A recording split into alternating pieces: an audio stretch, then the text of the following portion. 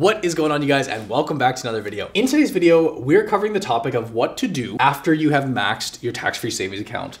This is one of the most commonly asked questions that I get over the years. It's something that we all kind of aspire to. One of our major goals should be to max out the TFSA. Well, then the logical question is, what is next? And I have a variety of options to share with you guys. Hopefully some new ones that you possibly didn't consider. I will just say that although these are kind of rules of thumb and these are maybe the standard, if you will, everybody's situation is different and you can make that decision for yourself whether you should be kind of juggling these around and, you know, slotting them in at different time frames, all based on your personal situation. But nevertheless, I'm excited to get into this. If you guys have maxed out your TFSA, I would say that is a great thing, and you should be very proud of yourself, especially when the dollar figures are larger. And I'd love to hear down in the comment sections below what you guys do if there's something that I missed on here. But let's start things off with number one. Drop a thumbs up if you like. The first most obvious one that I would look at, if this applies, is looking to max out or at least contribute to your spouse's TFSA. And because TFSAs, as we should know by now, the contributions are made with after-tax dollars, meaning it's the money that's already been taxed, it's already hit our accounts. There's no finicky stuff like the RRSP, which we're going to talk about later. You can very easily take your dollars, completely legal, in fact, probably a smart move, literally give your spouse, maybe your wife or your husband, somebody to put into their TFSA. This is something that a lot of families will overlook, but it can be very valuable, especially if one spouse, like let's say the husband, for example, works, the wife or mom stays at home, or vice versa. Even if they're not working, as long as they're old enough, they're accruing space, that space should be used. So simply giving them money to invest in their TFSA is a very, very logical choice. Of course, that's all tax-free. And if you looked at the net worth of your family, probably a very wise thing to do. Number two, here is a fun one for you guys. Tax-free first home savers account. Whoa, we have not heard that thrown around all too much. The first home savings account.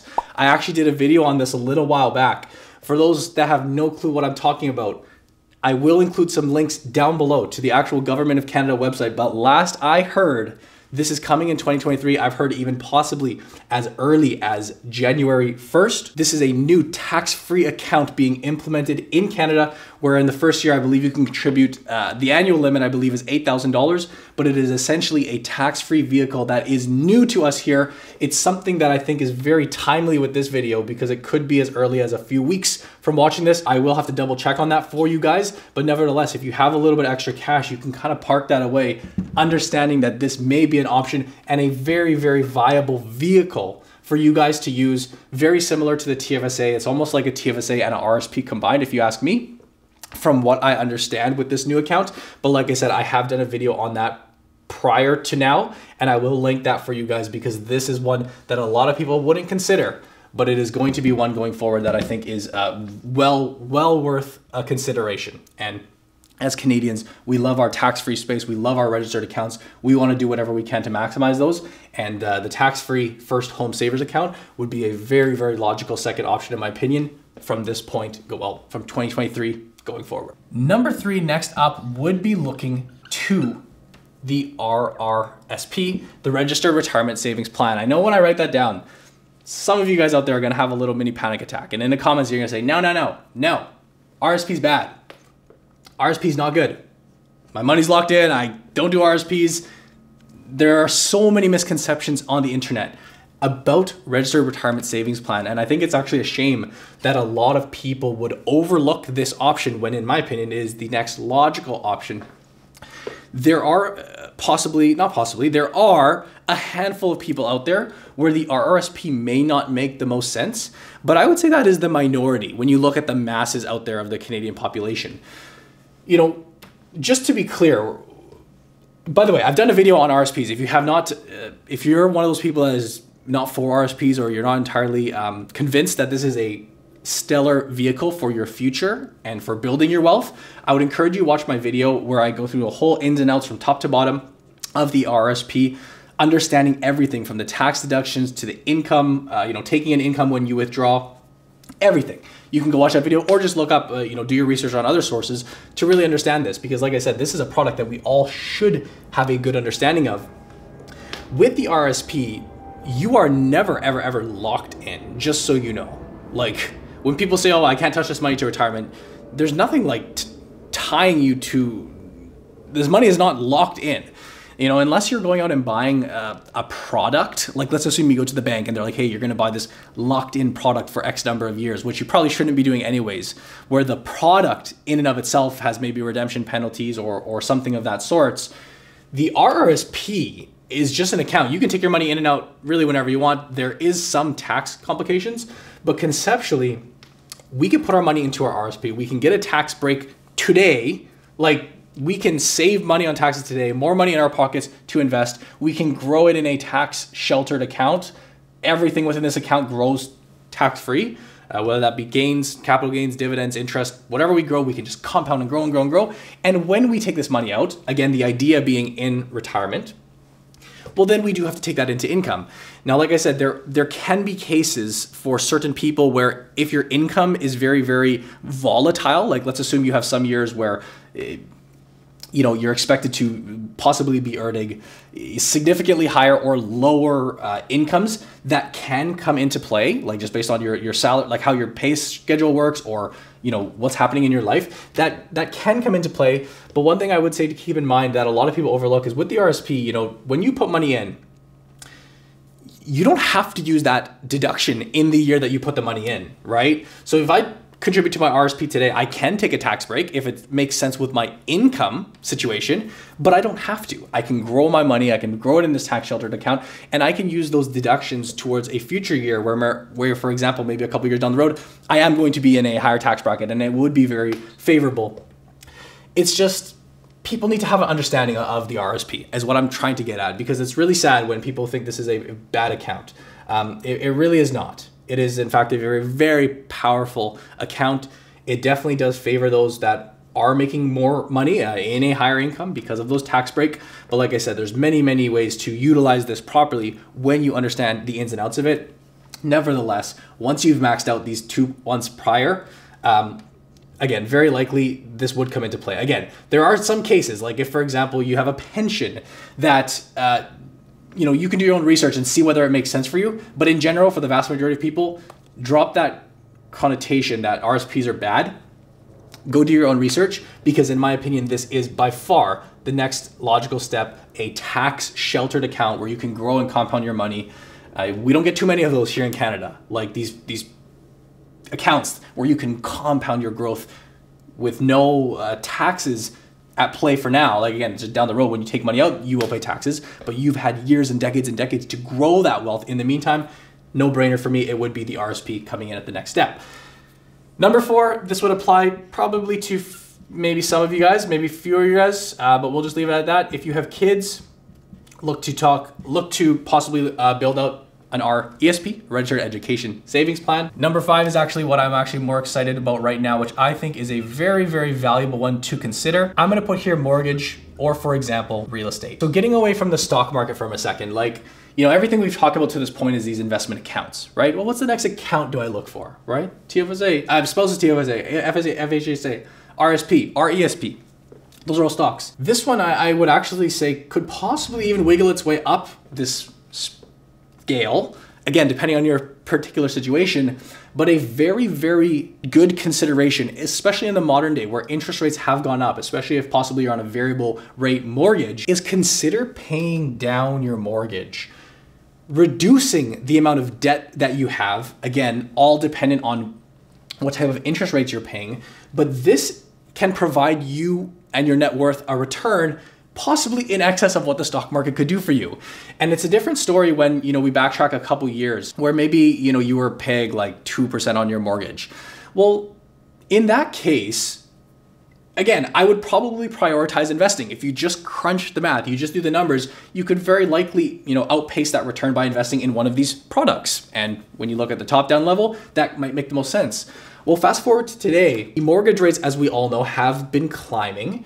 And if you have a mortgage outstanding and you are paying something in the range of 4, 5, 6%, I don't know what the exact going mortgage rates are these days, by funneling your money into that mortgage and reducing that debt, in a sense, it is almost like a guaranteed return. It kind of is a guaranteed return. It is a guaranteed return because you are essentially paying that down, you're gonna give less money to the bank overall, and you could prioritize that, especially considering the fact that your house is an asset in and of itself, and that very likely will go up in value with time, very much like the stock market. This is one that you're not gonna hear about all too much on the stock market channels, but I do believe it does really deserve a spot on this. It's a very legitimate thing to consider.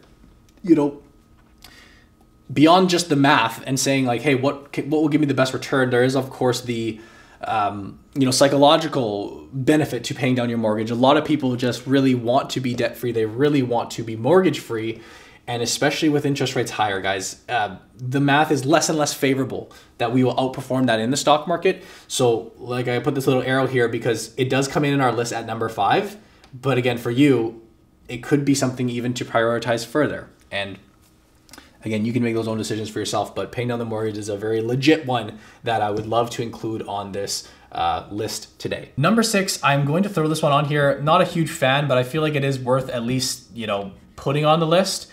But I'm gonna put here, diversify into other asset classes. There are other asset classes beyond real estate and stocks that people may consider. For me personally, not really of interest to me, but it is something to consider. Like literally once you max out the account, there are a bunch of people out there that really want to own, physical gold or physical silver, like literally go buy bullion or bars of gold. You could consider, dare I say a crypto, right? If you are a believer in crypto, that is, in my opinion, separate. You wouldn't hold crypto in your TFSA to begin with, but you could look, if I've got my stock equity exposure kind of maxed out, at least in this account, what's next? You could look to diversify in other asset classes. In my case, actually, I did something very new to me, but I actually went into kind of the venture capital space and actually somewhat of an angel investor and invested, as you guys know, into Blossom, like something that I'm backing. That is an investment. It is taking my dollars and putting it in an investment that may or may not pan out, but it is a different type of asset class. It's diversification, and you can diversify beyond stocks and real estate. I would include real estate on here too, by the way. So maybe, for example, if you haven't purchased a home, so if you are renting and one of your goals is to be a homeowner, depending on maybe your age and where you live in Canada, it may make more sense. It might make less sense or more sense, just given the price of homes. But once you've maxed that out, if that is a goal or objective for you, you could look to maybe, save up that down payment or look to diversify into another asset class. Again, when you look at your kind of financial situation from the top down, I think it is a very, very logical thing to do. It's actually crazy for me. I actually have more money in real estate than I do in the stock market. And that's just the nature of like living where I live and the prices just being so darn expensive. I've talked about that in other videos. I wish stocks were my kind of go-to because I love stocks, but just based on situation, I am diversified quite a bit into real estate because I need a place to live, right? And you can make that decision for yourself. So I will put here too one little bonus. Whether it's worth even including on this, you could consider a high interest savings account. Like in the meantime, if for example you are saving for that down payment, you can put your money into an EQ bank, or maybe your bank offers a high interest savings account. That is technically an option and a valid option, like a very valid option. If you want to go out and kind of park cash over a maybe 1, 2, or 3 year period and you don't feel comfortable investing in the stock market, high interest savings account, GICs, that is obviously another option. But I'm going to finish off here with number 7, I believe it is on this list. And not to say this is like the worst of the list. Like it comes here because I'm trying to give you guys other options and ideas to kind of spur some ideas that may work for you. But coming in at number 7 is looking to open up a non-registered account. And by non-registered account, I'm talking here about a cash account, a margin account, a personal account. Essentially, we could call this a taxable investing account. And a lot of people, again, very big misconception out there, they think that a taxable investment account is a bad thing. Like, oh, rats, I don't want to pay taxes on my investments. I don't want to do that. I'm not going to do that. Well, that's normal. That's life. And that's where people have it backwards. People are so privileged with the TFSA that they think investing should be, all tax-free. And like anytime you have to pay tax on investments, that's a bad thing. Flip that around. In my opinion, the way that I look at it is that a non-registered or a taxable account is a normal investment account. Like people, when you go out and make money, you pay taxes, whether that's your income, whether that's your stocks, whether that's real estate. for the most part, when you make money, you pay taxes. And in your investment account, in your taxable investment account, this is like your normal account. We have these awesome bonus accounts like the TFSA. Like I treat this as like a bonus, like a privilege, which is why it's so important to prioritize and maximize these. But we also have such limited space, like not such limited space. For a lot of people, we get a good, decent chunk of space between the TFSA, RSP, RESP, and now this one. But once those are maxed out, you do flow over and you do carry over into a non-registered account. And, you know, depending on where you are in your life cycle as an investor, that may sound like, you know, you're not going to get to these numbers, but when you start earning more and when life goes on and when you start having bigger dollar figures, like the portfolios in the few hundred thousands of dollars, hopefully we all do really well with our investments and we're really good at saving. Maybe they get to $1 million. When you are dealing with bigger dollar figures, it is inevitable that we are going to be dealing with these taxable accounts, cash accounts, margin accounts. It is not a bad thing. Taxes means we are making money, but I would say, like, in general, we want to try and like, for example, like even putting this up, this could squeeze up to here. Just looking at this now, you make that decision for yourself. It's not a bad thing to be investing in a taxable cash or margin account. It's just the way that it is. And yeah, it really is. I think I've done some videos on the channel on, you know, the types of, I don't know if we've done it on the channel or the academy, but I can plan to do some videos too for you guys if you'd like, you know, more strategies for non-registered accounts, what types of assets are best, the types of, you know, stocks we should be holding in here, the types of strategies we could be prioritizing in these accounts to help us be more tax favorable. If you guys would like to see that, you can let me know down below or give a thumbs up. But like I said, this would come in, I don't mean to put this last like it's a bad thing. It's just that, you know, there's, yeah, you guys get what I'm trying to say. Taxable accounts are normal. You're going to have a taxable account at some point, very likely, as your dollar figures rise. So nevertheless, that's what you do once you kind of max out your accounts. It's a good thing if you've made it to taxable money. That means you've been really saving well and you've been very diligent. You've been knocking off all of your other objectives. Then you go to the taxable account and you're like, heck yeah. It's like an honor to pay tax on my money because I've done such a good job of maxing out my registered accounts. Nevertheless, there guys, I am going to wrap it up. I hope this gave you some good suggestions, things to consider. I'd love to hear down in the comment section below, what are some things that I'm missing? There's probably some things that I'm missing. This is just the list that I put together, things that I would consider, but maybe you and your family do something slightly different. And if so, I would love to hear about that down in the comment section below. But if you did enjoy, guys, give this video a big thumbs up. Subscribe if you're not already subscribed. Of course, as always, we do have our Investing Academy down below. If you are in the market for courses and training, you want to learn the ins and outs of this and how to build a portfolio properly in these various accounts, you want to get your finance game in check, hey, that is that first link down below. Would love for you guys to check that out. But as always, I thank you for watching. I hope you enjoyed, and I'll see you in the next video.